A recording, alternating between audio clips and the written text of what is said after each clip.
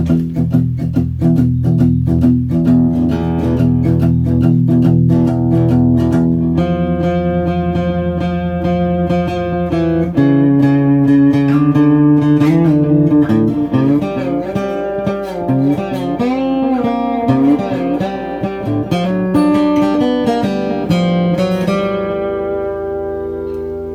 to the Serious TV Drama Podcast. I'm Scot, and if there was ever a holy grail of returning guest co-hosts, I believe I have chosen wisely when I reached out to the fella joining me on this podcast adventure. So keep your pods in your ears as you put your hands together for Mr. Patrick, the Radish Knight, Sponaugle. Oh, I could have done that. Wait. There you go.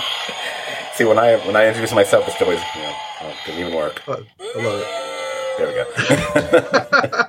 go. Well, Scott, thank you so much for having me on. I'm happy to be here to talk about Indiana Jones. Oh, I was so excited that you are returning now after, I'd say, 2.5 years.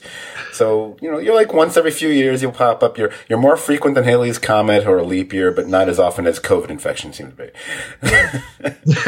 And although those who actually know you, I call you a social media darling in the Game of Thrones community. I know that you devour plenty of excellent movies and TV, and you can geek out with the best of them when it comes to sci-fi, fantasy, and comic book related stuffs. So last week, after I saw the latest Indiana Jones flick, I decided that a legitimate icon of the summer movies for most of my lifetime, stretching over the last 40 years, was worthy of a little old podcast, and I thought you were the person I first thought of as a potential co-host. So again, I'll say it. This will be the last time I say it tonight, because I'm not used to being that nice to someone. I am happy you're here. I have no knowledge of your level of love of Henry Jones Jr. I didn't feel I needed to verify your overall indie IQ, but I'm pretty confident, like Indy himself, you're the man for the job. Oh, thank you. Thank you. Okay, so without getting into any specific age numbers for either of us, let's just say I believe we're in the same age bracket. So I strongly suspect, put on your thinking cap or thinking fedora, maybe, you can remember when you saw Raiders of the Lost Ark. And by the way, for the neophytes, the nattering nudniks out there, whatever, the title is Raiders of the Lost Ark, not Indiana Jones and the Raiders of the Lost Ark. I don't care if Spielberg himself says that now. Doesn't matter to me. People who insist on retitling films annoy me to no end. I'm sorry. It's Star Wars, not Star Wars Episode 4 A New Hope. Stop yourselves. It's Star Wars. Anyway, let's time dial back to Pat's past here. All right. So I'm a little bit older than you because Raiders came out when I was in high school. And I remember distinctly that I saw Temple of Doom in a theater at college. So that's about the time frame of what we're talking about. Now, I didn't see the movie when it first came out. For whatever reason, I just didn't get a chance to see it. But everyone lost their collective minds. All of my peer group just went crazy. And, of course, everyone came up and told me about the famous, the knife, the sword, the whip, the gun scene, and even though I knew that was coming, it was an awesome execution of an event. So it wasn't spoiled for me. I had like a great time. So it's a good movie. I really enjoyed it, and I enjoy almost every Indiana Jones movie. Yeah, I also have a similar oddball confession to make, although different, because as you pointed out, and you actually are correct. Apparently, I am a few years younger than you. Yay! Finally, I'm the younger person on the podcast. That might be the first time. I'm not sure. Wait, Kimber might be older. Anyway, when Raiders first came out, it wasn't just those first few weeks. Those first few months, I refused to see it. Now, and I know if people's heads are exploding right now. They're like, the people who've heard me on the Scott Forgot the 80s podcast are already cringing. Like, really? He was too snobby to see Raiders? But what's wrong? No, that wasn't it. In fact, I honestly don't really remember why I didn't run out to see it when it first took over theaters back in, I think it was June of 1981. The only thing I can imagine, because it would fit the stupid brand that's been Scott my entire life, Maybe I was deliberately trying to be different than all my friends up the block that I hung out with back in the day.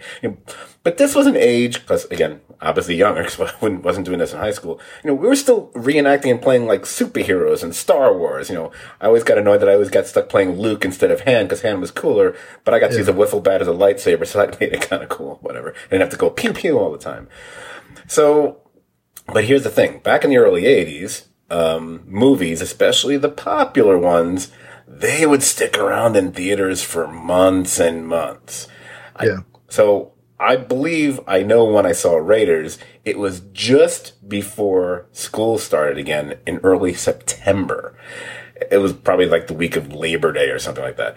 There was this old movie palace, a few train stops from my house. I went to go see it there. I remember it so distinctly because they would actually have like that giant burgundy and gold curtain that would open up, when those balconies and velvety carpeting that actually wasn't sticky.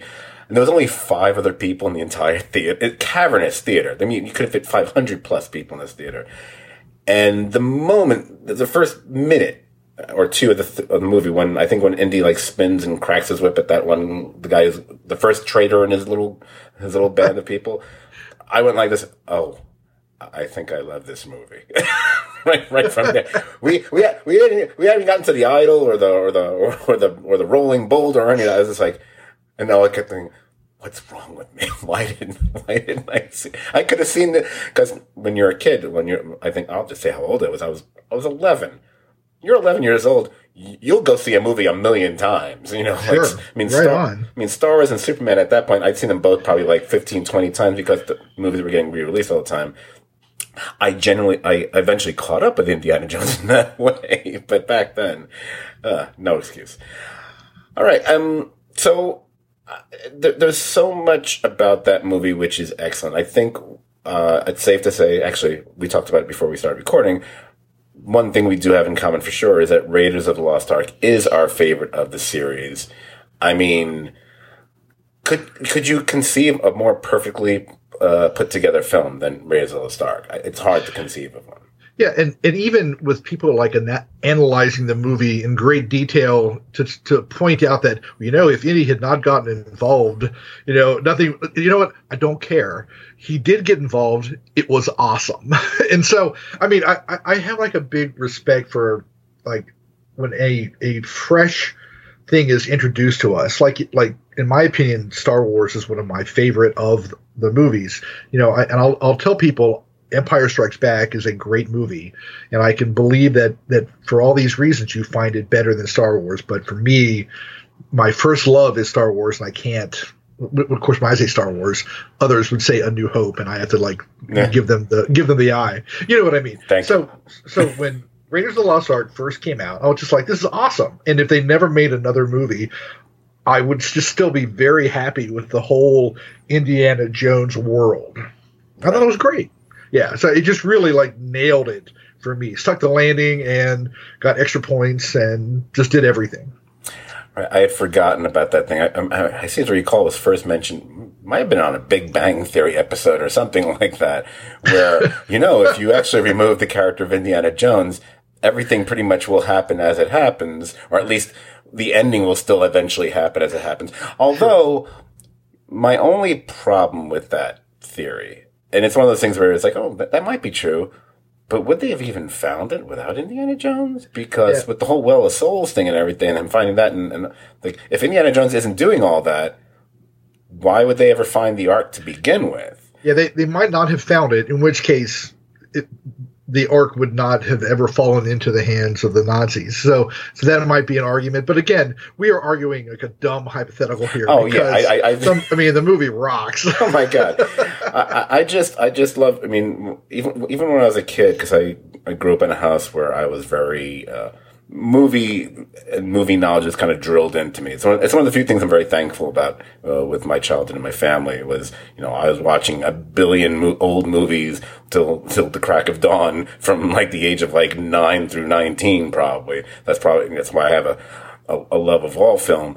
And even then, I could see how this was an homage to the old adventure serials of yesteryear and stuff. Sure. Because, I even had my mother tell me about them, and she'd, they would have cliffhangers, and we'd go see them the following week. And I was like, how old are you? But even as I've rewatched the movie over the years, as I got older and I got into writing, I could really appreciate how well crafted a script it was. It's marvelously paced. It gives the audience at appropriate times to rest before hitting a new twist and turn like a roller coaster. Oh, by the way, sorry, Martin Scorsese. It's okay for a movie to feel like an amusement park ride, because that's what Raiders of the Lost Ark was. Sure. So, to get back to the point of what the whole podcast was, before and after seeing Indiana Jones and the Dial of Destiny, I did binge the 4 previous Indiana Jones movies. So just to let everyone know, do not worry. We're not about to sit here and break down all 5 films. That's not why we're here. I know I have a reputation, or this podcast has a reputation like, oh, is it going to be another one of your 3-hour jobs? We're not planning that tonight. The bear was one thing. Indiana Jones is something else. Oh, by the way, if you haven't listened to it yet, check out the Bear podcast. It's really good. And there's a funny sound effect that begins it. Anyway. However, we are going to touch on all the films in some way or another. And we might offer opinions, and, I might even offer the fact that some of my long-held opinions might have shifted after rewatching them. But we should start off with the reason I think people are tuning in. I always think we're on the radio. It's not as bad as the other night when I was doing the Bear one. I kept saying watching instead of listening. It's like, I'm never going to release a video podcast. I don't know why I keep saying watching. But we are going to start off with Indiana Jones and the Dial of Destiny. Now, Pat, I don't recall. I mean, I do see your tweets, obviously. I don't remember. Did you knock that one out when it first came out, or did you wait? And had you heard all the buzz or lack thereof? I heard some buzz. I saw the movie on July 4th. Because what better way to spend Independence Day than watching Dr. Jones punch so many Nazis, see so many Nazis being shot by a variety of different, ammunition. So we went to see it, and we had a good time. And I think I might have tweeted something that, hey, I saw the movie and I enjoyed it, because there had been some kind of like up and down, critical in a not a good way, perhaps. I don't know. I mean, people seem to like not be super excited, I guess, about it, but I found it to be one of the more enjoyable Indiana Jones movies that I've seen. Yeah, I absolutely agree with that. And I was very aware of the criticisms that were out there, and I will confess right off the top of the bat that I'm probably going to be addressing all that, because that's what I do. And by the way, this isn't going to be like the Batman v Superman podcast, where just to let everyone know who probably never listened to it, it's a really fun one. Pat and I, that's the first time we podcasted together, and we, especially after the extended cut or director's cut came out, whatever. We thought, oh, you know what? There's actually some good stuff here. We'll defend it. We'll be different. And we did a 2-hour podcast, and I am pretty sure an hour and 45 minutes worth of that podcast, we were negative. we just kept finding things. I think we were honest. Yeah, it was just a conversation. It was like all of a sudden things would trigger memories. Like, oh yeah, you know what? That was pretty bad too. And we're like, well, that made no sense. Or why? That's not such a bad plot. I mean, I don't mean the script. I mean Lex Luthor. Anyway. Yeah, right. I do encourage people to go back and listen to it, because I had a good time talking Batman v Superman, but it was the movie that made me dislike Man of Steel, a movie that I did like until I saw Batman v Superman. That can happen. You're right. I mean, I had long defended Man of Steel. Yeah, same. And even I would always say, I really hate this and I don't understand this, but I like the rest of it. But now those two things, and really one of them, has really kind of taken over. I mean, I still have the Blu-ray on my shelf somewhere. I might have hidden it behind something. So back to Indy though. So after I watched it, and I was trying to think about all the criticisms and maybe some people don't like seeing a far more aged Indy. 'Cause you can really imagine the creaks and cracks of that 80-plus-year-old body just, getting out of bed. I don't know. Maybe the crummy-looking New York apartment in the late 60s put some off. I don't know.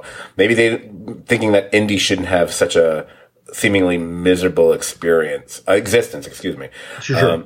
And in a weird way, it kind of reminded me of how some people reacted to the older Luke Skywalker in those recent Star Wars films. I thought there was a certain similarity there.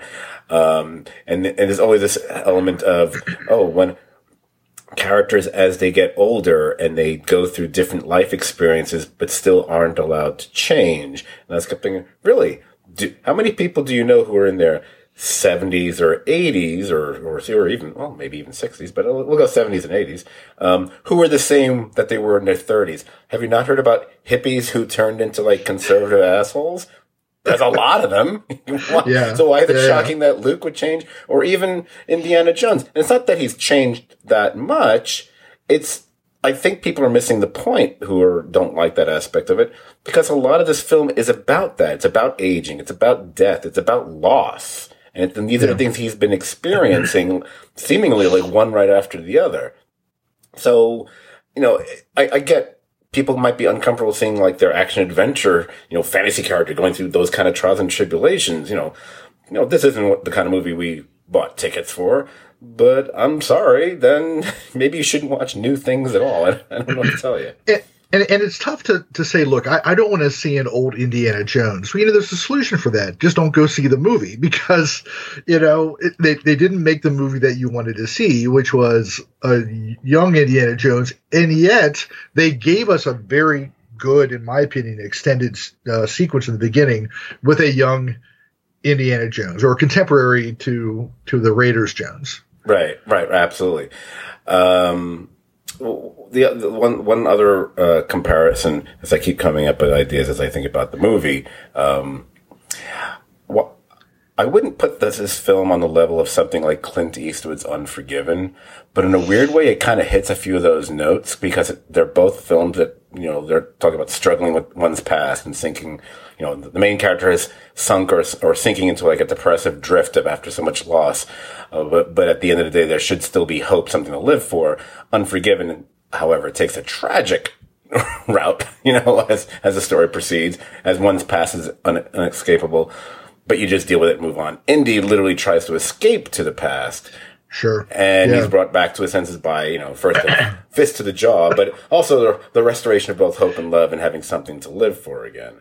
I know that's one of the issues people have with the movie, but you brought up something which I think is more the first thing that people talk about. I really enjoyed the opening extended sequence. I thought it captured, the Indiana Jones spirit, in a very, fun way. Hey, I love fights on trains. It's a staple. We've seen it. It's one of those things. We've seen it in how many Westerns over the years, or we've seen it in Bond movies. We've seen it in everyone's got to do it at some point, And the addition of anti-aircraft guns on the train to go wild, I was just astounded by. I thought, this is the best new element for a train, fight that I've seen. This is great. Right. But I think the thing I guess folks are focusing on, and it goes to what you brought up with the younger Indiana Jones, it's about the CGI. Yeah. So, look, this is the second movie this summer. The other one we hopefully might be talking about, next week, depending on our reschedules and whatever, where the social media masses lost their collective hive mind over either the use or the overuse of CGI in a film. We're about being honest, right? My feeling on that, some of the shots I think are amazing. Some somewhat less so. But the way I look at it is, I don't care. You have like hundreds of people who are spending thousands of hours to try to create this de-aging process for that whole sequence, and a later scene as well, really.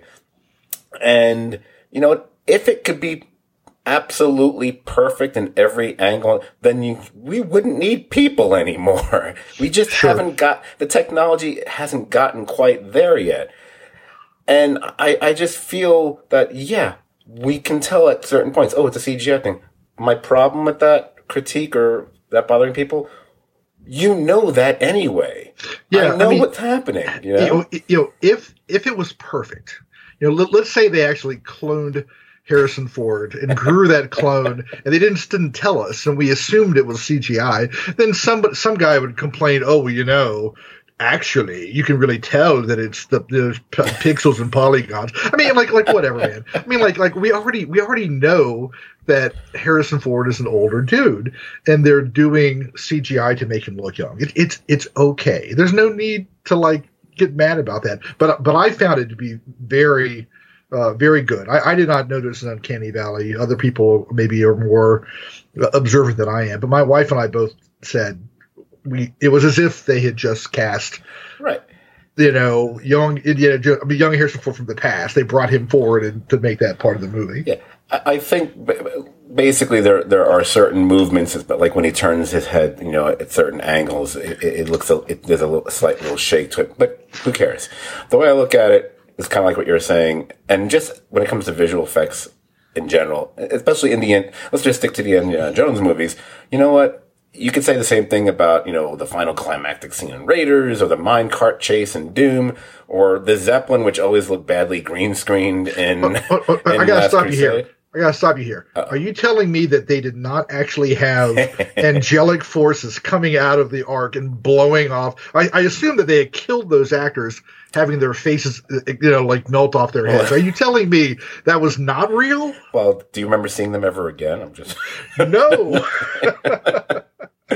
All right, I'll let you continue. I'm sorry. No, or even the entire Holy Grail finale in the Last Crusade. I just feel like, hey guys, it's not like we're watching footage from an old Ed Wood movie or something. By and large, the visual effects here are pretty damn impressive. And whether it's that opening sequence or other spots where they definitely do that throughout the film, I just feel once you become accustomed to it, it's not really a distraction. I think as long as you have the sophistication, the brain power to know and realize, it's going back to the original point, you're dealing with a star who's 80 years old. In fact, this week, he's turning 81. This dude is not Tom Cruise jumping off airplanes and buildings or so. I mean, when he had to bolt down a flight of stairs in this movie, I knew that's a double doing that for him. Sure, right. There's nothing wrong with that. And I find it offensive that people are decrying otherwise. The only semi-legitimate issue with the movie is due to his age. It's because that's really why they have to do so much with the CGI, whether it's him on riding the horse or whatever. But it still works. If I can watch Star Trek episodes from the 60s and I can tell, or Batman episodes and every other shot of a fight, well, that's clearly not Adam West or William Shatner anymore, but I love it. Who cares? Yeah. Why am I getting hung up on this? Especially when they made an honest effort, and I would say 90% of the time, at the very least, it works really well. Sure. No, I agree. So, one of the things you notice when you're watching this movie, I became, as much as I like the opening sequence, and I do, I think I've established that, but at the same time, and it's one of those concessions you want us to make for this movie was not directed by Steven Spielberg. It's directed by James Mangold, he's got Logan on his resume, so he's got cred up the yin yang as far as I'm concerned. Sure, agreed. So, the one of the things I maybe wished could have been different, but I think again it's a concession to Harrison Ford, his age, and so on. The Spielberg style things tend to be shot very cleanly, crisply. Action fight sequences tend to be done in medium shots where you can see everything very clearly. Where this movie, I noticed a lot of it was more either way too close up or way too far or extremely far away. Sometimes it kind of reminded me, some of the fight scenes kind of reminded me of like the first Nolan Batman movie, where it was kind of like, oh, okay, I can't really see what's going on. Sure, that was way too close. Agreed. And I just kept thinking, okay, it's obviously it's not Spielberg, so duh. But I was like, okay, this is one of, like I said, it's a concession that they have to make. Like, okay, this is how we're going to have to do this, because if we do it the other way, then we're going to have to go even further with the doubling and the CGI to a point where it's just going to be like, okay, we're watching a video game now. Why are we doing this? So I liked it, but I did. It was within those first 15 minutes I was realizing, this is all right. He's doing his own thing, which he should be. He's a different director, but I was very aware this isn't the way Spielberg would direct some of these scenes. Now, you and I might have our first contentious opinion battle at this moment, because you may or may not know this about me, but I'm not a Spielberg fan. I'll be watching a movie that Spielberg directed, and it's just like, this is such a Spielberg moment that is happening in front of me right now, because he just does things that irritate me. AI, the movie AI was like one of those ones where something would happen. I'm just like, I just can't accept this happening. People are not acting like humans. This is like the most bizarre thing I have ever seen in my life. And this doesn't happen all the time. I like Spielberg. He's pretty cool. Seems like a good dude, but he has this thing about him where it's like, and now I will have a Spielberg moment with like music and stuff, and maybe God actually did something to like make the hero get away with something. And I'll let you know that this is a Spielberg moment happening. I'm just like, I hate this. So I didn't get that feel when I was watching. I didn't get that feel with the original Indiana Jones though. So I'll cut Spielberg slack, from that. But I didn't get that at all with this movie. So I was happy that Mangold was directing. So there you go. All right. Defend your boy. Defend Spielberg. If I want to defend Spielberg, I'll just you know what? When you've got the first Raiders of the Lost Ark, Jaws, and E.T. alone on your resume, then we toss in something like Schindler's List. You know what? I don't really think I need to defend him. Does he have tough on his, Does he have movies that I do not care for? Oh, absolutely. I detest Hook and The Terminal. Oh God, I never want to see that piece of crap again.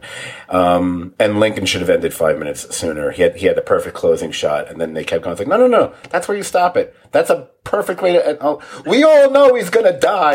You idiot! All right. Anyway, back to Indiana. No need to defend. I'm not really attacking Spielberg. So I know. Fine. If my friend who's been on the pod. On the Scott Forgot the 80s podcast, he did a couple of movies with me, and he's like a professor of film and stuff. He is a big Spielberg guy. So maybe sometime in the next year, I'll put the two of you together and I'll just you know what? It's going to be the first podcast that I'll just do the intro and the outro, and I'll let these two go. I'll just keep talking about War of the Worlds. I'll say, let's talk about War of the Worlds. Yeah. That's all I'll do. It's good until the basement, and then it's bad from that point on. It's pretty bad then. Yeah. I don't disagree. Anyway, so back to this. One of the major things about the movie and this is one of those, for me, bewildering points of controversy. So I simply do not get it, other than what we've seen in society / pop culture or reaction to pop culture over the last 10 plus years. The reactions that people have had, some people, not all, obviously, some people had to the Phoebe Waller-Bridge character, Helena, and it made some of it. It hasn't gotten quite to as bad a level as I've seen other things over the years. Whether it be characters who appeared in the later Star Wars movies or the Marvel movies. Or pretty much every piece of fandom, Star Trek, even Game of Thrones, I'm sure. But sure. You know what I'm talking about here, and they seem to apply it to this character, and I'm a little bewildered by it. And so I looked more into it. Like, why do they have such a problem with this character? It's like if you don't really like her at first, or because she's kind of like, that's fine. That's nothing wrong with not liking her. Hopefully she grows on you. I think that's the point of the character. But she provides constant conflict throughout the movie between herself and the Indiana Jones character, which guess what, kids? That's screenwriting 101. You kind of need that to happen. Otherwise it's kind of bland. She can't be a love interest, so right. And you need a person around to bounce, like, I'm going to say exposition, but you know what I mean? Mm-hmm. If the movie is just Indiana Jones running around in his brain thinking about stuff. Well, that's boring. I mean, like we kind of want to have some kind of like discussions going on in front of us. It's why Sherlock Holmes has Watson. Right. I mean, it's very important. It's why a good Batman movie has like a Robin or Jim Gordon character, for there to be some kind of like, ability for Batman to talk. That's true. Instead of just, I'm going to broodingly detect for a bit and then I'll punch things. Oh, we've never talked. Oh, we'll do it. We'll do it another time. I just realized we've never talked about the recent Batman movie. Oh yeah, I'll be happy to talk to you about that stuff. But we can do it offline or at some point. Sure. Anyway, but back to this. So they introduce the character, and they give her a flaw. They make her kind of like a classic roguish scoundrel type character. And you can easily see in some other adventure movie that the main character is forced to hang out with some scoundrelly rogue, but it would be a dude. Yep. And that seems to be the deal, right? It's like the mouth breathing guys on the internet are just like, oh, I can't handle having women in my adventures unless they're naked. And it's like, oh my God, just relax. Relax. Guess what, guys? You know what she is? She's the female Han Solo in the movie. That's what she is. Yeah. Anyway, so she rolls in and they give her a character flaw of being a scoundrelly rogue. And not necessarily on board with what Indy is doing. So in a way, she is, his antagonist, for a bit. But we know that she's not the antagonist. Right. The movie has an excellent antagonist.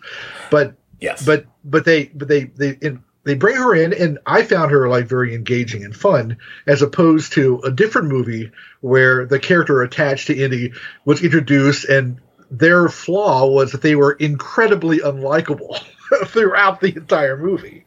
So, and I'm not talking about. I'm not talking about Short Round. No, I don't think you were talking about Short Round either. I'm not talking about Henry Jones Sr. I'm not. No. We'll just move on. Move on. We'll touch on that one a little later, anyway. Sure.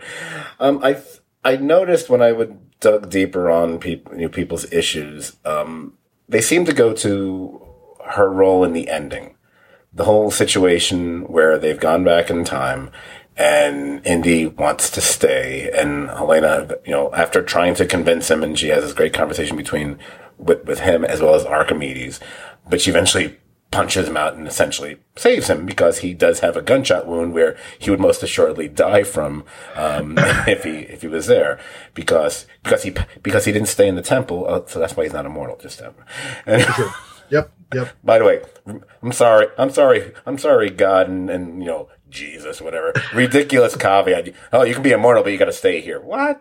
Let's take a break for a moment and let's think about that knight who was like stuck there with like a book, like a book for what, like 1,000 years. Like this is not a reward. This is in no way a reward. But he ended up, if I'm not mistaken, I think he ended up doing a Pepsi commercial or something, or Burger King. The night that character was in a commercial that summer. You're like going, what?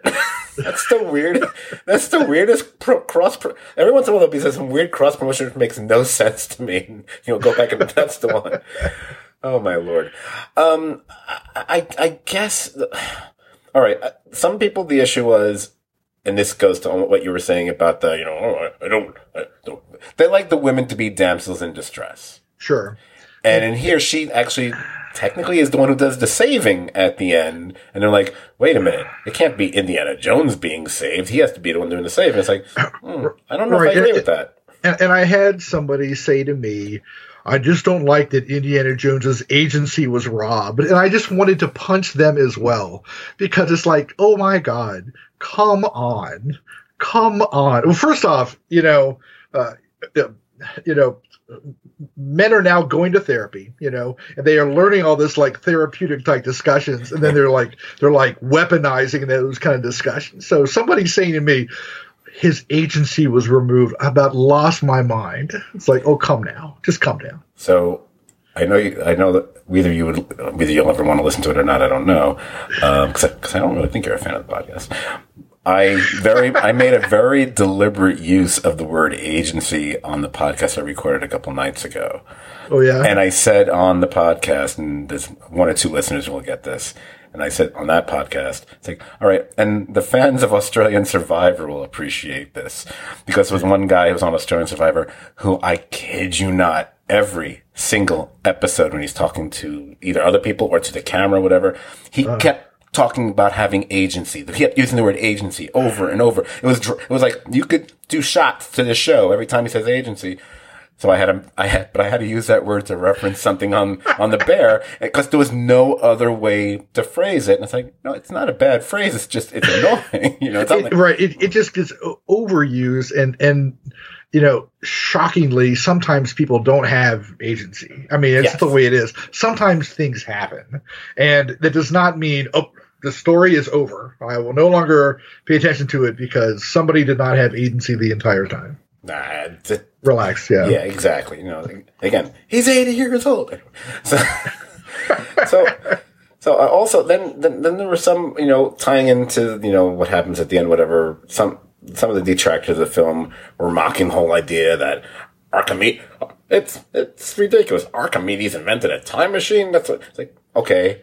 But that's not what that was. It wasn't a time machine. It was not. Yeah, they made that point several times. What it was something where it locates something, and that's a fissure in time that you can travel through. And we'll go along with that. That's fine. Yeah. But I was like, Archimedes didn't make a goddamn time machine. It's not a DeLorean. What are you talking about? Idiots. Now you mentioned something getting back just to things that I think that are commendable at the movie. Sure. Other than the fact that, yay, Nazis, which, by the way, that's going to be taken out of context and look really bad for me. Oh, I say it every day. Yay, Nazis. But yay. I got my DNA. I'm 87% Jewish. Leave me alone. Anyway, the villains. I love the villains in this movie. I'm a huge, huge fan of Mads Mikkelsen. I feel he can do no wrong. Obviously, Hannibal, and also his, what's the other thing I'm thinking of with him? Oh, he's not a villain in it, but he's in is it Rogue One? Is that the Star Wars movie he's in? He is. He's Generous's father. Right, so he's actually a positive character in that. Yeah. I think he's a bad guy in one of those Harry Potter things or whatever. I actually went to see this with a good friend of mine, and she'd seen him before as well, and she thought he would have been great, that someone like him would have been even a better choice to play Voldemort than Ralph Fiennes was. Uh-huh. And she's with Harry Potter the way you are with Game of Thrones, or sure. or the other way to phrase it, because it's the literature we're talking about, not the movies. Because she just keeps rereading the books over and over. They're on her bedside. And I'm like, okay, that's kind of crazy, but okay, whatever.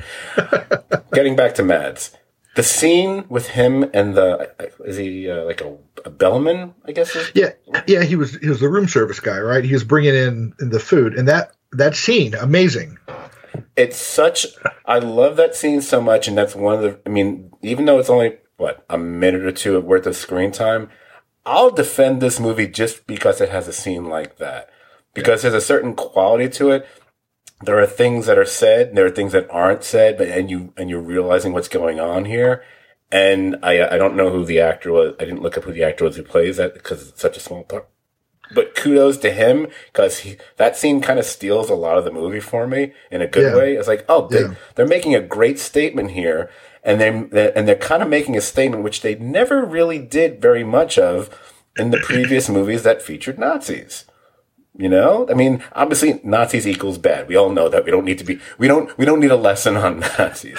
You know what? I'm going to challenge you on that. I think we need to have. Oh yes, you're right. No, what? We do need to have that lesson. But we need a reminder of that. Yeah. But Pat, both sides. Come on, both sides. Anyway. Yeah, right. But look at it this way. When they did Raiders of the Lost Ark, they added a line while they were shooting the whole sequence at the end with the opening of the Ark, whatever, just before the Ark is open, where the one Nazi whose name I forget, not Balak's not really, well, he's a Nazi, he's a conspirator. The other guy, And he says, I am not comfortable with this Jewish ritual, whatever. The only time anything Jewish is mentioned by a Nazi in that entire movie is that line there. Again, the movie's not about that, but you're getting the Ark of the Covenant, which is like, I'm allowed to say this, Jewy, Jewy, Jew. And he was like, and the fact that they were about to, we're going to make this whole movie, we're not one Nazi's going to say one even remotely anti-Jewish thing at all. He's got to drop at least one anti-Semitic statement. I mean, somewhere in that movie. Yeah. I mean, Spielberg's directing this movie. We saw The Fable. Oh, you didn't probably, but all right, you're right. I didn't. Anyway. So I really thought that was a great moment, and genuinely one of my favorite things about the movie. Want to hear the most dopiest nitpick I have about this film? It's sure. I will say it's the dumbest thing I'm going to say about this movie. I think I don't care that Spielberg didn't direct it. That shouldn't matter. Sure. I was annoyed that Mr. Mangold did not continue. In my mind, is a time-honored tradition.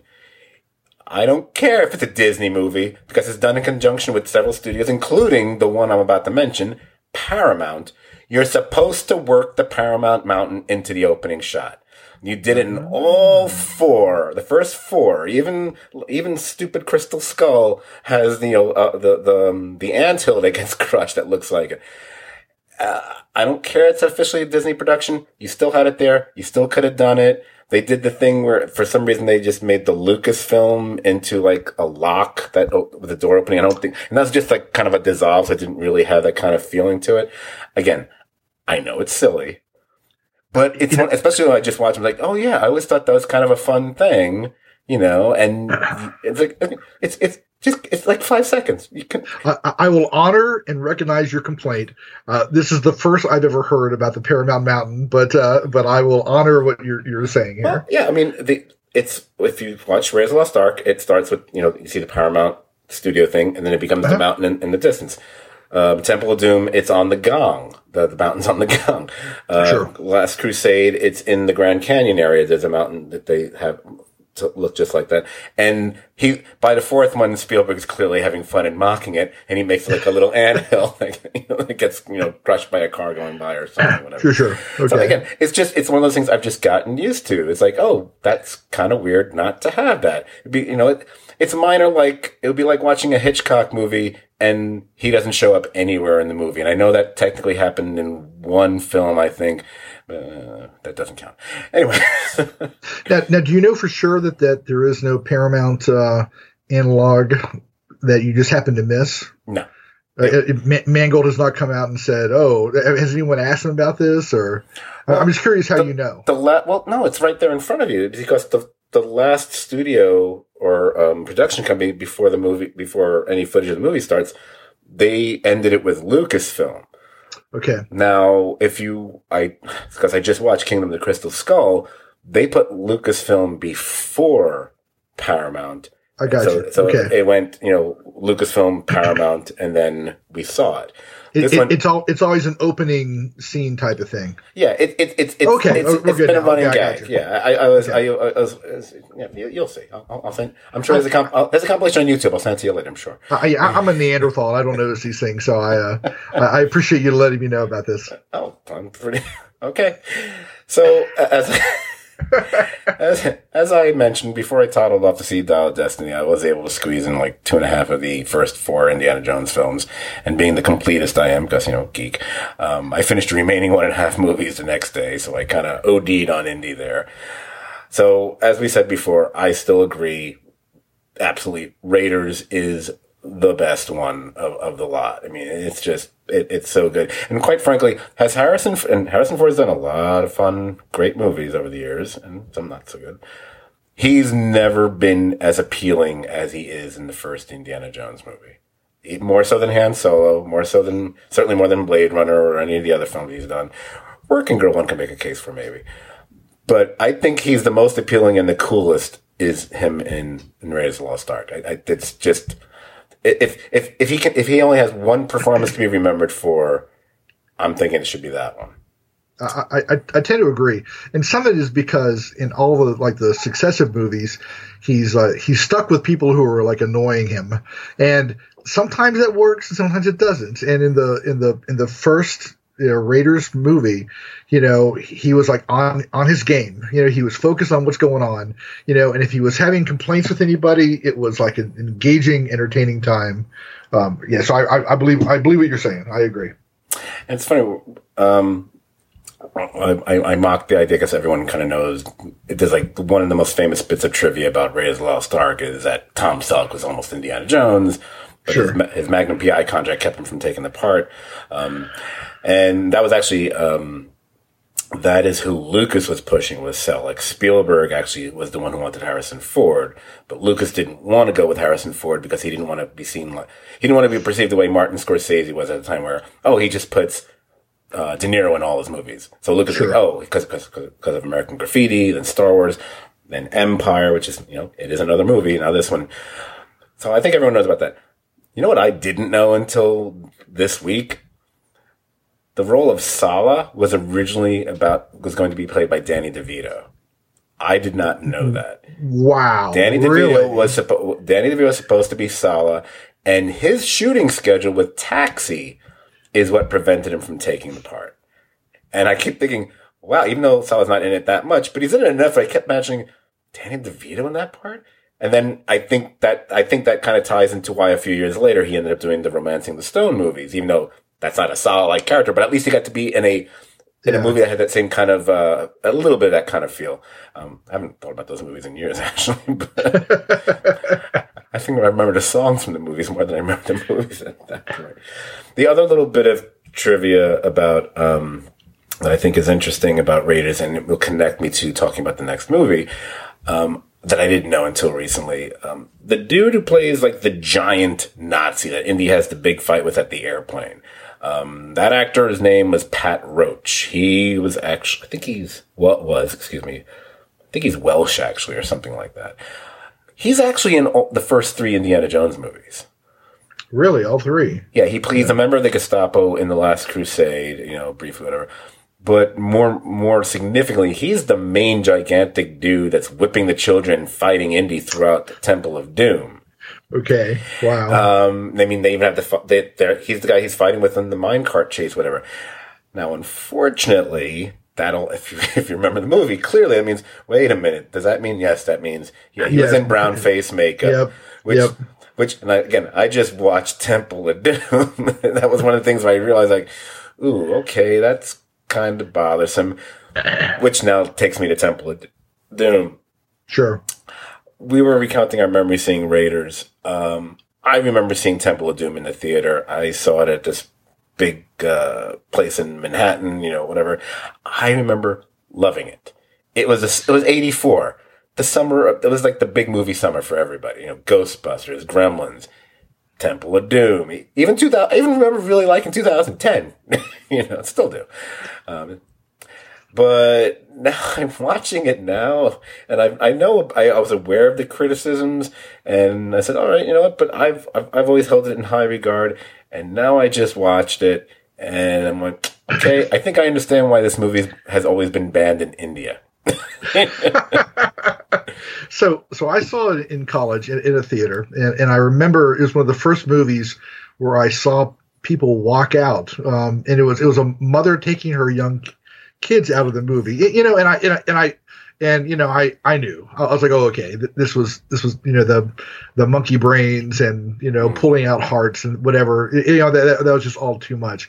But overall, I enjoyed it. I didn't enjoy it as much as the first one, but I enjoyed it well enough. But I do remember that right after it came out, that's when PG-13 became a rule because they were like, look, it was PG, but it should have been not R, but we have to come up with something else. And then there was all these kind of complaints about the movie. And I mostly remember that I had a hard time at the beginning when they survived going down the mountain in like the life raft after jumping out of the airplane. And I thought, I can only accept a certain amount of craziness. Oh, So that was my hard time with the movie. Everything else, I was like, no, I'm fine with everything else. But I was just like, man, that I would have redone that first scene to something less outrageous. well, I'm going to challenge you on that one in a second. Sure, for sure. and you're far from the first person I've heard make mention of that specific moment. But yeah, look, there were culturally insensitive things in that movie that aren't great and that have aged even worse now. But I'll be honest, the dinner scene, I didn't like that scene when I was a kid. I like it less now. It's played for, it's comedic, but not really all that funny. And I don't really, you know what it is? I just don't really believe it in the context of the movie. It just didn't make sense. And meanwhile, so he doesn't react to it. And the British, captain he's talking to, then, other than flicking away some of the eels or whatever, doesn't really make any notice of it. It's weird. I already mentioned, the big thuggy who in brownface, which wasn't great. Hey, by the way, having the British come to the rescue at the end, even if they're aligned with clearly Indian soldiers, kind of hits a troubling note that I wouldn't have known as a kid. I didn't know that element of history when I was like 13, I guess 14 when I saw it. 100%. You were required to watch RRR to make up for watching Indiana Jones and the Temple of Doom. My lord. Oh, speaking of things I didn't realize till this week, the British captain that we see in the dinner scene and then who rides to the rescue at the end the character's name is Captain, I love his name, Blumbert. That's actually Philip Stone, the same actor who was in a few different Stanley Kubrick films. Most famously, he's Grady in The Shining. Oh. And which leads me to a little bit of trivia for everybody. The soundstage where they built the Well of Souls for Raiders of the Lost Ark, the place with like 7,000 snakes, just a few weeks before that was where they filmed the big hall scene from The Shining. Same exact soundstage. So they went. Wow. Wow. What a shift. Yeah, exactly. So, I mean, okay, here's where I get to defend things about it. Okay. Litany of criticisms, like when you were just mentioning. Like, some people don't like the opening, whatever. They feel, I guess, not you specifically, but some following up Raiders, which obviously has one of the most memorable openings of pretty much any movie of all time. Then you go to, like, this impossibly elaborate musical number straight out of a Busby Berkeley film. Then it descends into slapstick chaos. Then they're plummeting out a window into a car chase. And then they're on an airplane. And then, as you pointed out, how they escape certain death, jumping out of the plane in an inflating life raft that goes careening down a mountainside and off a cliff, whatever. Somehow that's considered ridiculous and unbelievable. Somehow. Hey, you know what? So what? No, you're right. It was fun. I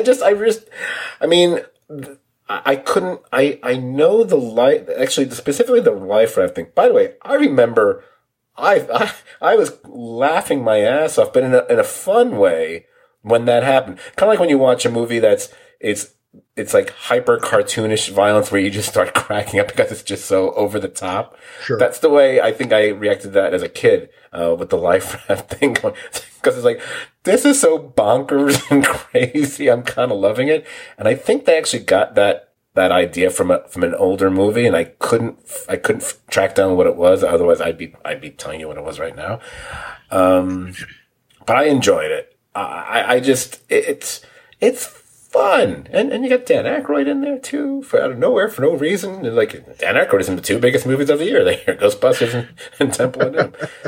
The reemergence of the thuggy cult also doesn't age very well at this point. They're basically just redoing the plot from Gunga Din. So for any old movie people out there, that's where they got that idea from. Oh, by the way, Gunga Din also has some unfortunate use of brown face as well. But at least 1939, you can almost understand it more than 1984. And sure. Anyway, so I think with Temple of Doom, I feel rewatching it, now it becomes a movie that I feel I'm more likely to cherry pick all the things I really love about the movie. And then you have to sift through all the stuff that's like, ugh. And one is the one you hinted at, a while back. Willie Scott. Is she ever not annoying? No. But they gave a short round. So there's a good chance that I'll be watching Indiana Jones and the Temple of Doom because my daughter Grace, who just graduated from college, she got very moved by watching the Oscars when Everything Everywhere All at Once, and Ke Kwong was just like jumping all over Harrison Ford in delight, and so she saw the side by side of that shot with Indiana Jones in Short Round, and she was just like, "Oh, I have to see this movie." And I was like, "Okay, we will watch it at some point." We will watch it at some point. Yeah, I think at this point, it's just a matter of if you keep her expectations really low, and right. I would just say, look, there's some things which, well, number one, didn't age very well, and number two, probably shouldn't have been done in the first place. But but we can point that out about a lot of movies over the last 100 years. I'll just tell her, look, we have to watch the first one first because you need to know what's going on. It doesn't matter that the second one's a prequel. It doesn't matter, but you want to know what's going on with Indiana Jones. Right. And then we'll watch the second one and just bear in mind that there is one in particular that is not this movie that is much worse. So. I never made a note of this, but it just occurred to me. It'll be the last thing I say about it before I bump to the next thing. Sure. There's one thing that bewilders me about Temple of Doom that's got nothing to do with any of the characters or plotting or anything we've talked about at all. I don't know why Temple of Doom had to be a prequel to Raiders of the Lost Ark. Why it had to take place a couple years earlier. Yeah, I kept thinking, what is the reason for this? I couldn't think of one, and it actually bothers me because then you start wondering, wait, this is I think it's supposed to be 2 or 3 years before it or something like that. Then what the hell ever happened to Short Round? Yeah, exactly. Exactly. In fact, the fact that he's never mentioned ever again is very bothersome. Right. What happened to the kid? I mean, they even have some closure for Mutt in Final Destiny. They do. They bothered to go with that, Oh, man. Yeah. Oh, wait till I defend Mutt later. Anyway. Okay. Look at me. I'm ready to die. I'm getting ready to die on a hill.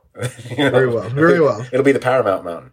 I would now. I'm going to say something now. This will make the listeners a little bit happier with me, maybe.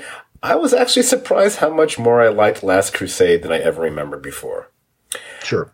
Maybe I pushed back against some people who were lauding it so much back in the, maybe, and honestly, which makes me a little ashamed of myself, I was probably spending too much time defending Temple of Doom back in the 80s or early 90s. Because I remember I loved it so much. Now it's like, oh, really? This is the one? Oh my God.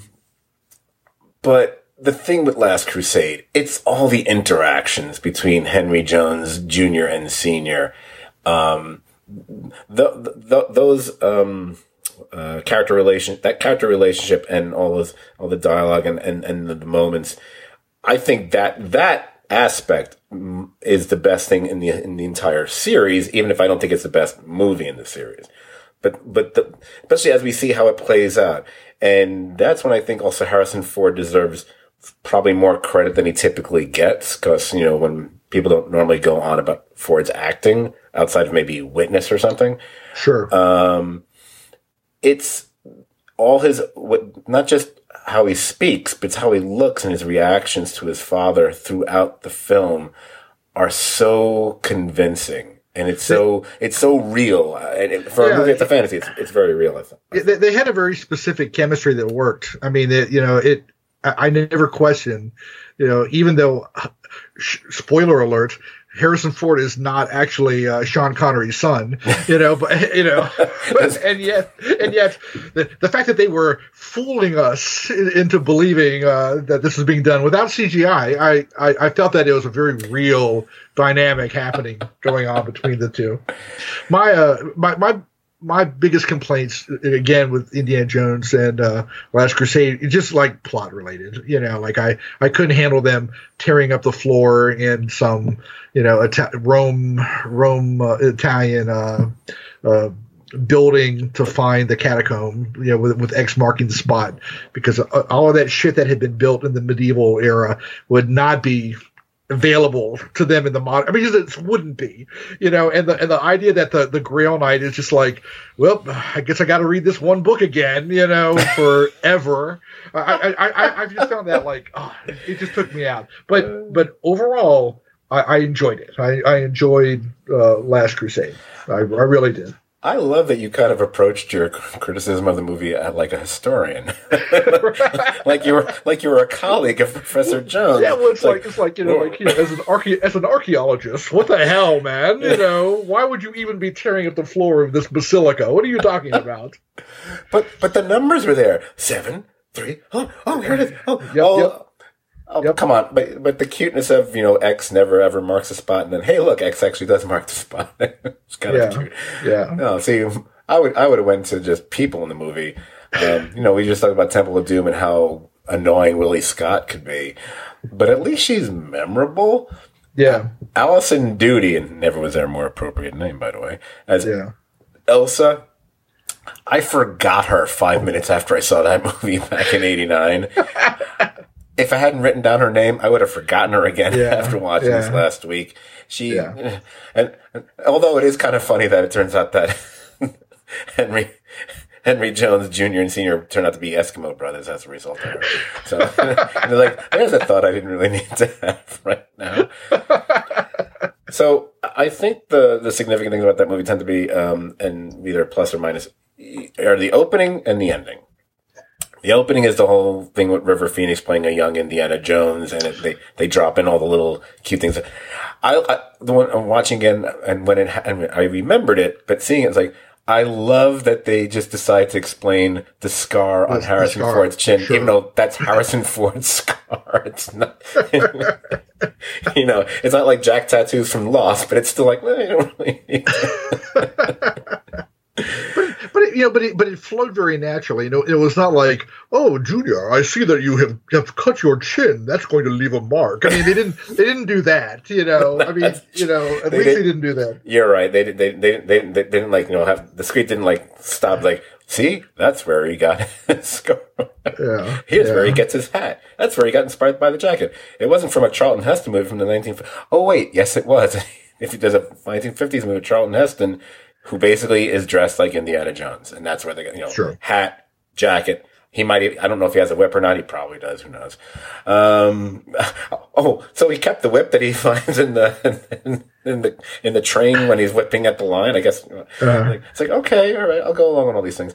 It's also sweet because River Phoenix played his son. I think it might have been in Mosquito Coast. Mosquito Coast, yeah.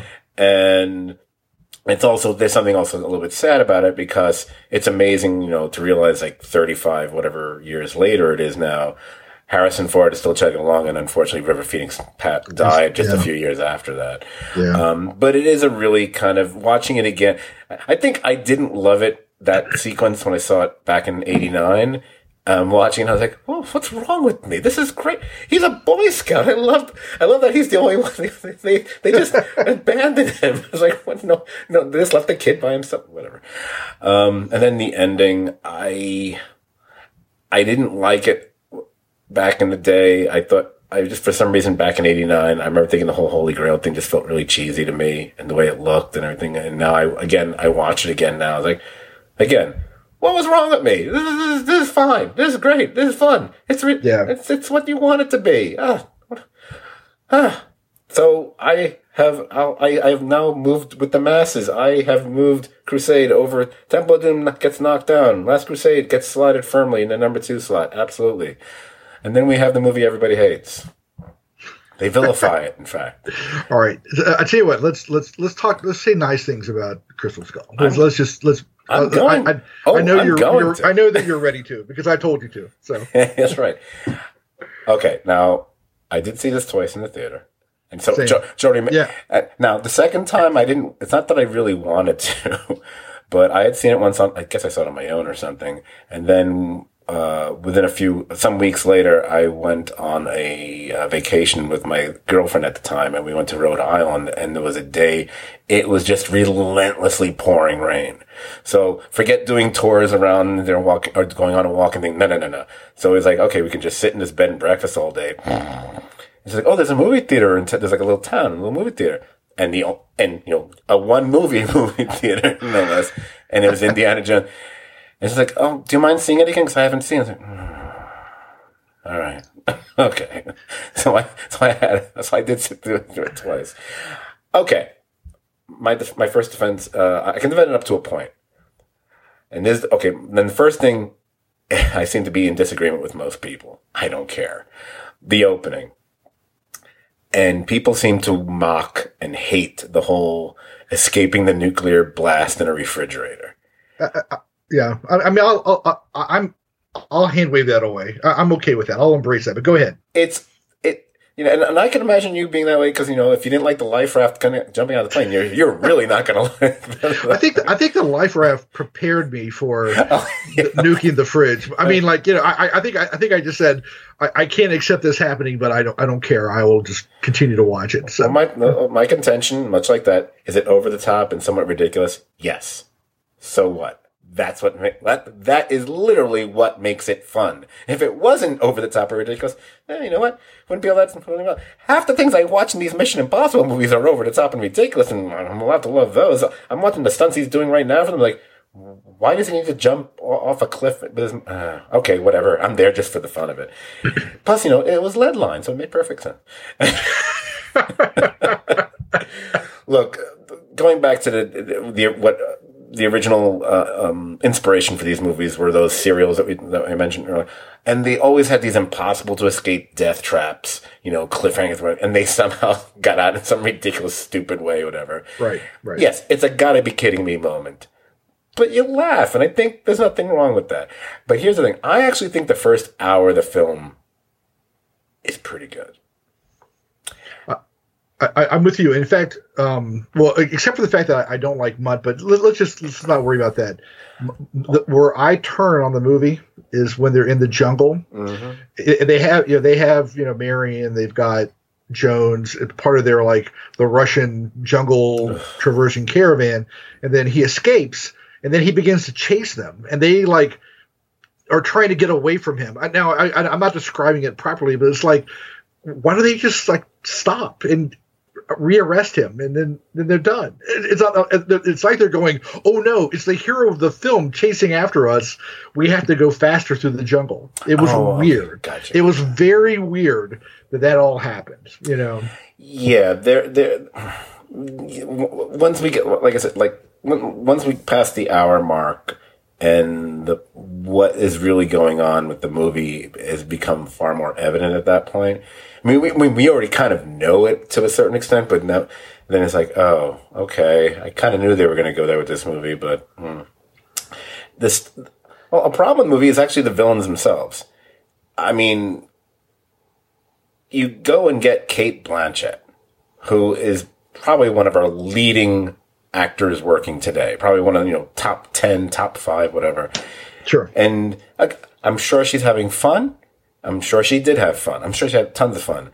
But she's hamming it up in a way which I just didn't really enjoy in this movie. And I don't mind. You can have someone hamming up and I'll enjoy it. I don't care who it is. But I didn't enjoy it with her. And maybe it's just the way the character was written.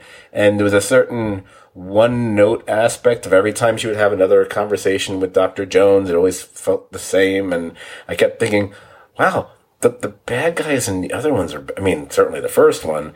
We'll forget Temple of Doom.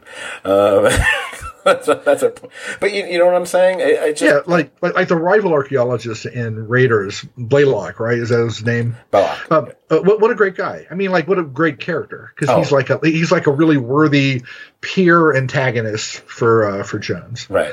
Good. Okay. I'm gonna do it anyway. So you mentioned Mutt. Okay, I know most people hate Mutt. And I remember when I saw it, I hated Mutt too. I won't lie, but I just watched it again. Cool. Yeah. Now, look, I personally think a lot of the animosity towards Mutt, I'm not saying you specifically, because I believe you're a bit more on the ball than other people tend to be. I think a lot of that animosity has to do with the actor himself, because even then, he had already been perceived and reported to be kind of an asshole. That's only gotten worse after that movie. So that colors the view of him a bit, I think. the whole greaser thing, I think, is laid on a bit too thick. But at the same time, that was a type back in the 50s. Did Spielberg need to have him go full Brando in The Wild One, which just looks really cartoonish? No, I kind of wish they didn't do that. I wish he wasn't making like the Fonz and combing his hair all the time. I thought that was kind of enough. It's just much. But I really think the scene in the diner and the whole fight that breaks out, I think that's actually a lot of fun and works well. I think the motorcycle chase actually is pretty well done. I love his reactions to Indiana throughout the movie, but you're a teacher and whatever. And that's the first hour. And then after that, it just, the part that really got me going, it was the sandpit scene, which made no sense to me. First of all, it looks like they're like 10 feet away from the place they were trying to escape from in the first place. It's like, aren't they like right there? It's like, and of course, you're saying, get help. It's like, well, who else is he going to get help from? And then you're upset he brings them over. What are you talking about? And then even using I guess the gag is cute that they're using a snake to pull him up, but it just seemed kind of dopey to me. I just, yeah. That's the part where I start going, And then from that point on, it's like there's things I like, but I can't, the ability to defend the movie starts to wither away for me. It's like, go on. Sorry. I just want to interrupt for one brief moment because you mentioned the diner scene. See, the diner scene lost me in the sense that he's talking to Jones, he's combing his hair, and then he dips his comb into somebody's drink at the table, like next to them. And they notice, and they don't do anything about it. They're just like, they're like, they have like a reaction, but they don't do anything about it. And I'm like, I would kick his ass so hard if he dipped his comb in my drink. It's like, what the hell? I mean, like, I'm not a violent person, but I could not abide that tomfoolery and shenanigan. I don't know. He looked like a biker. I don't want to be messing with a biker. Oh no, I'm doing it, man. Nobody puts their comb in my drink. Anyway, it doesn't matter. But the fact that they didn't react at all made me I can't handle this. I genuinely, I just saw it and I actually forgot about that. Look, there's things. The thing I used to always go to as far as when I would initially speak of my dislike for the movie, I usually went to the monkeys first. Sure. And I watching it. There's a monkey. There's no defending them, but I was like, hey, you know what? They're not really on screen for that long. It's dumb. It's annoying, but we spend a lot more time with a lot more annoying things in a lot of other movies that we've all watched over the last 40 years than the annoying monkeys in Crystal Skull. It's the big thing is to me, you can take or leave Mutt the way you could take or leave Willie Scott or whatever. I don't think he's remotely as annoying as she was. I don't have the issues that other people do quite as much, but I get why people do, and I'm not going to argue about that one character. It's the plot. It's the alien plot. Does it really work? And really, should it be in an Indiana Jones movie? That's the crux of it. And I know what the argument was that Spielberg and Lucas, etc. had. We've moved into the 50s, the era of sci-fi and atomic power, and all of a sudden space aliens in our stories and movies are starting to show up. But did you need to do that in the Indiana Jones thing? And I kept thinking maybe you play on it, but the reveal is it's not, as opposed to it is.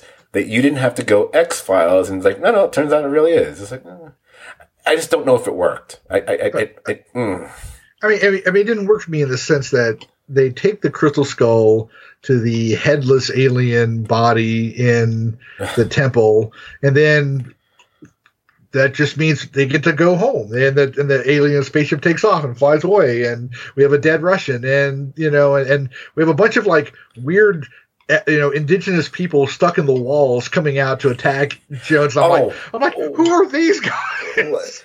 Were these extras from Hook? I didn't know what was going on. I mean, it's just like, have they just been like the Grail Knight hanging out for like thousands of years, thanks to the alien technology? I had no idea. I just didn't know what I was supposed to think about all that. I agree. There's that earlier scene when Indy and Mutt are I forget which thing they find at that point. They find something. Sure. But that's the first time they get attacked by these, little dudes it's like, okay, who are they and why do they look like they came from some 1970 Saturday morning TV show, like Land of the Lost or something? I don't know what's going on here. Yeah, they were the guys with the blowguns, and it was odd. It was odd. It's like, blowguns worked in Raiders. Stop. Anyway. Yeah. So after watching that again, look, my willingness to defend it is only, hey, I kind of like the first hour, which is more than I thought I did. No, and that's fine. It's fine. And it probably deserves a chance for me to rewatch it, because if Mutt is annoying me, I know he's going to die in Vietnam, so I can get past that. Wow, I didn't. The two of us in this podcast, I think most people, if there's a betting line, who's more likely to go really dark? It's me. It's me, buddy. It's me. Here I am. I'm defending movies and putting in a file. You're like applauding death of character. I'm rooting for the Vietnam War to start. Yeah. Oh man. So I mean, I haven't said it yet. So it's become my unintentional catchphrase for the last year on this podcast. You'll hear it one of these days. At some point I always have to say the phrase, at the end of the day. At the end of the day. I'm comfortable putting Dial of Destiny right square in the middle. Raiders, Crusade. I mean, Crystal Skull stays where it always has been. For sure. And the Temple of Doom stuff, there's just, as much as I enjoy a lot of it, there's too many things that now I watch it again. And I don't mean, I'm not trying to be like politically correct or anything like that. It's just overall, just parts just are bothering me more than I remember they did. And I'm just like, okay, that's knocked down to 4. I'm putting Dial of Destiny over it because I think I'm going to say it again, at the end of the day, I think it's actually telling a bigger story. I feel that I will remember Dial of Destiny in the Indiana Jones mythos more than I would Temple of Doom. And I would, I agree with our 1, 4, and 5 picks. I think I would probably still put Last Crusade in second place, but I have like a real strong recency bias to kind of like flip those, because I think personally I might enjoy Dial of Destiny a bit more, but I could change my mind on that tomorrow if I rewatch Last Crusade. And I said, I really did enjoy Indy throwing that guy out of the blimp. That would be like so hilarious. Right. So I would let those two kind of like jockey for position in my head. I think the Connery-Ford combination is what, that alone is what pops it over Dial of Destiny. Because as much, I really do like Phoebe Waller-Bridge in the movie and so on. But it's that dynamic of those two. And also, I can't believe I didn't say this. What's actually really cool, again, similar, well, maybe not that similar age. I'm kidding, Pat. At that point, I grew up watching the Sunday night movie, and who was my favorite James Bond? It wasn't Roger Moore, even though I'd seen him. He was the one I kept seeing in the theater. It was Sean Connery, the coolest badass of them all. Same. Yeah, Sean Connery is my Bond. He is. And just a couple years before this, he won an Oscar for The Untouchables, where he's great in The Untouchables. He's a man's man. He's a beat the crap out of whatever. Bring a knife, whatever the fuck it is. I'm like, you did the impression better than I do.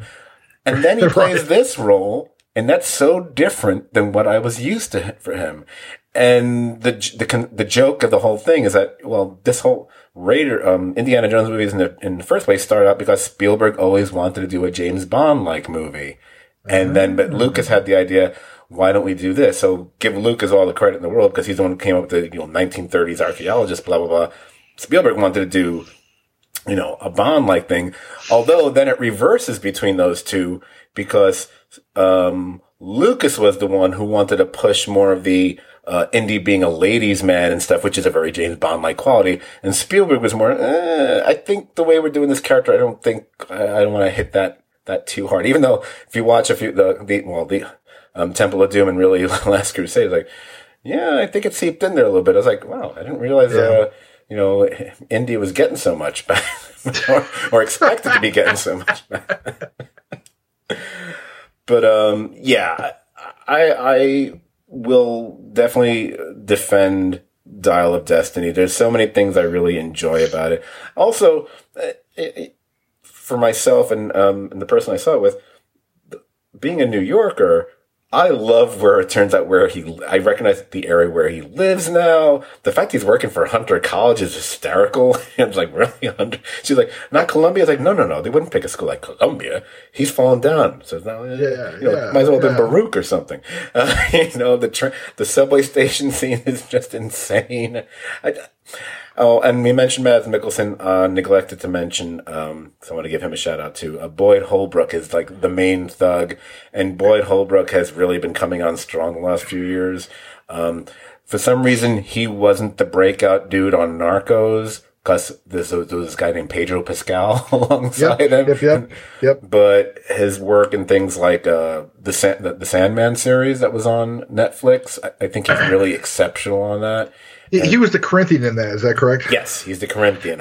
I thought he was one of the best things. I mean, I really like that series in general, but I thought he was one of the best things in it. And he also was in Logan, right? He was pursuing Logan in that movie. He was kind of like the leader of the bad guys pursuing Logan. I think you're right. Oh, he was supposed to be really young in that, but yeah, I think you're right about that. I really like him, and his character's always, his manner of speaking, whatever, and he's been playing a bunch of bad guys, but they're all at least different.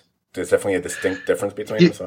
And he just had such a Hitler Youth look in the movie. I remember seeing the trailer where we see Indiana Horse and, and the stuff's going on. And then we see, whatever his name is, on a motorcycle. And I thought, did they go back in time? Because that guy is like an SS dude.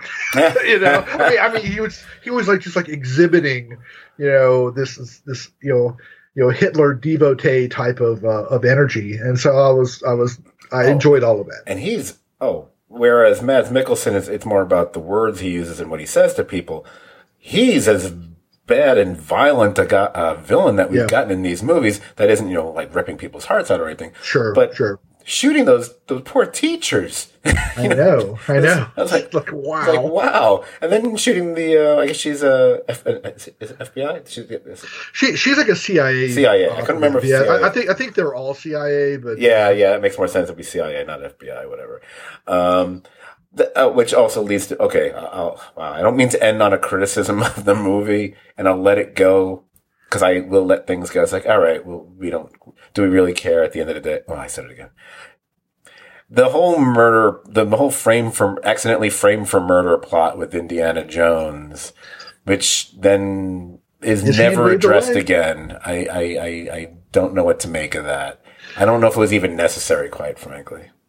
Yeah, I kind of think maybe they should not have leaned in that heavily onto it, because then they have to like roll it back. It's kind of like we have to believe that because the military went in to get the doctor, in the Middle East, and then he killed them and stole the transport plane, or the helicopter, so they could, do the Mediterranean stuff.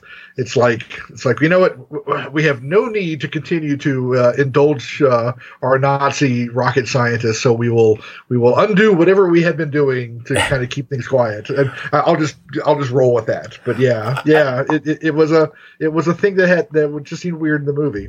Yeah, I mean, the whole using the Nazi scientist thing, it goes back to the old Operation Paperclip kind of concept, whatever. Exactly. Love all that. But kind of like when the whole thing about Raiders of the Lost Ark, and, if you take Indiana Jones out, blah, blah, blah, which is, we already proved, untrue. If you take the frame murder plot thing out of this, I think he still does everything he's going to do. He's not running around because he's trying to, it's not The Fugitive. He's not Rich. He's not Dr. Kimball. He's still Dr. Jones. So I keep thinking it doesn't really add anything at any point. I don't think. I mean, maybe initially, maybe in New York when that person recognizes him somewhere, but he's around the world at this point. It doesn't really. It never factors into anything. Right. No, I agree. That's a weakness in the movie. I agree. But I will end on a positive thing on the movie. And I don't care if there might be some who will say it was a little cheesy. I don't care. I don't mind a little cheese, like a pizza. When Marion comes back and they do the take on where does it hurt moment. I loved it. I will say I'm a softie. I teared up. Yeah, and because that's one of the most famous things from Raiders of the Lost Ark doesn't involve action. And I kept going. Is she can like point to her lip and hear? Like I was like, I love that Karen Allen's still around and was doing this, and she. I thought, and that scene alone made me like this movie and said, okay, I'm okay with Indiana Jones being over now. That was to me a more satisfying way to end his story than what they did with Crystal Skull with now they're finally married. Oh, the hat blows. And is it going to be, don't you dare make him. Okay. I just love them just focusing on the hat, like hanging on the clothesline. I thought that was like a cute little way to end the movie. So overall, I was very pleased with it. So I'm happy I saw it. I wish it was doing a little better. People are people. The only pushback I say when people are going, this is what happens when you try to bring back franchises from 40 years ago because it's nostalgia and that doesn't work today. And I keep going, hey, so there was this movie last year called Top Gun Maverick. That was a sequel to a movie from 1986. Yeah. I believe that movie did okay. So don't, And Mission Impossible will probably do well as well. Yes. It's coming out. Based on from the 1960s. Yeah. It's like, look, people bashing something over nostalgia annoys me a bit. It doesn't annoy me as much as when people complain about fan service, which is something we'll talk about when we get around to talk, if we hopefully get to talk about another movie in another podcast. I'm like, okay, but I get annoyed with that phrase because the movie's for fans. Why is it a problem to do things to make fans happy? And somebody is like arbitrarily drawing some line of this is the stuff that I want to see and that's cool. Oh no, you've gone over the line. It's fan service. It's like, oh come on. It just okay. So hopefully, depends on you and I. Hopefully, we will be back in podcast time in a week or so. Hopefully, we will get a chance to do a podcast about another movie that has underperformed and has been a thing of some controversy, both warranted and maybe not so much. That would be The Flash. I mean, as people who listen to the podcast enough to know, longtime comic book geek here, you may recall we covered the Flash TV series for a few years before I felt enough of this. I want to bail from that grind. I kept watching it, but I wasn't going to be spending an hour or two talking about it on a podcast. Anyway, hopefully we will get to do that podcast. Actually, beyond your schedule, I kind of feel like I need to go see that again myself because I saw it a month ago. I mean, even though it's pretty fresh in my mind, I'm going to find out if it's playing at my local theater still. Maybe it's like in the last screen and I can, now that I don't have a job, I can go see it like in the early afternoon or something. So anyway, this is first my message to listeners. If you like this podcast, you'll really like hanging out on our Facebook page. Just look up Serious TV Drama Podcast. Like the page and join the conversation about any number of TV shows and apparently movies as well. You can find this among all 384 of our podcasts. Just got to go to podbean.com, type in Serious TV Drama Podcast. If you wouldn't mind taking a few minutes, go to Apple Podcasts and you can rate and review us there. I mean, if you like us. If you don't, well, you know what? You didn't get this far if you don't like us. You can follow us on Instagram. Serious TV Drama is one word. And we're still on Twitter. We're not on Threads. Not yet. At STVD Podcast. That's STVD as in Serious TV Drama. Pat, thank you so much for joining me here. I always enjoy listening to you and getting your insights on whatever the topic is. Well, thank you very much for inviting me. I had a great time. Awesome. And thanks to the listeners for listening. And until next time, hey, always remember, it's not the years, honey. It's the mileage.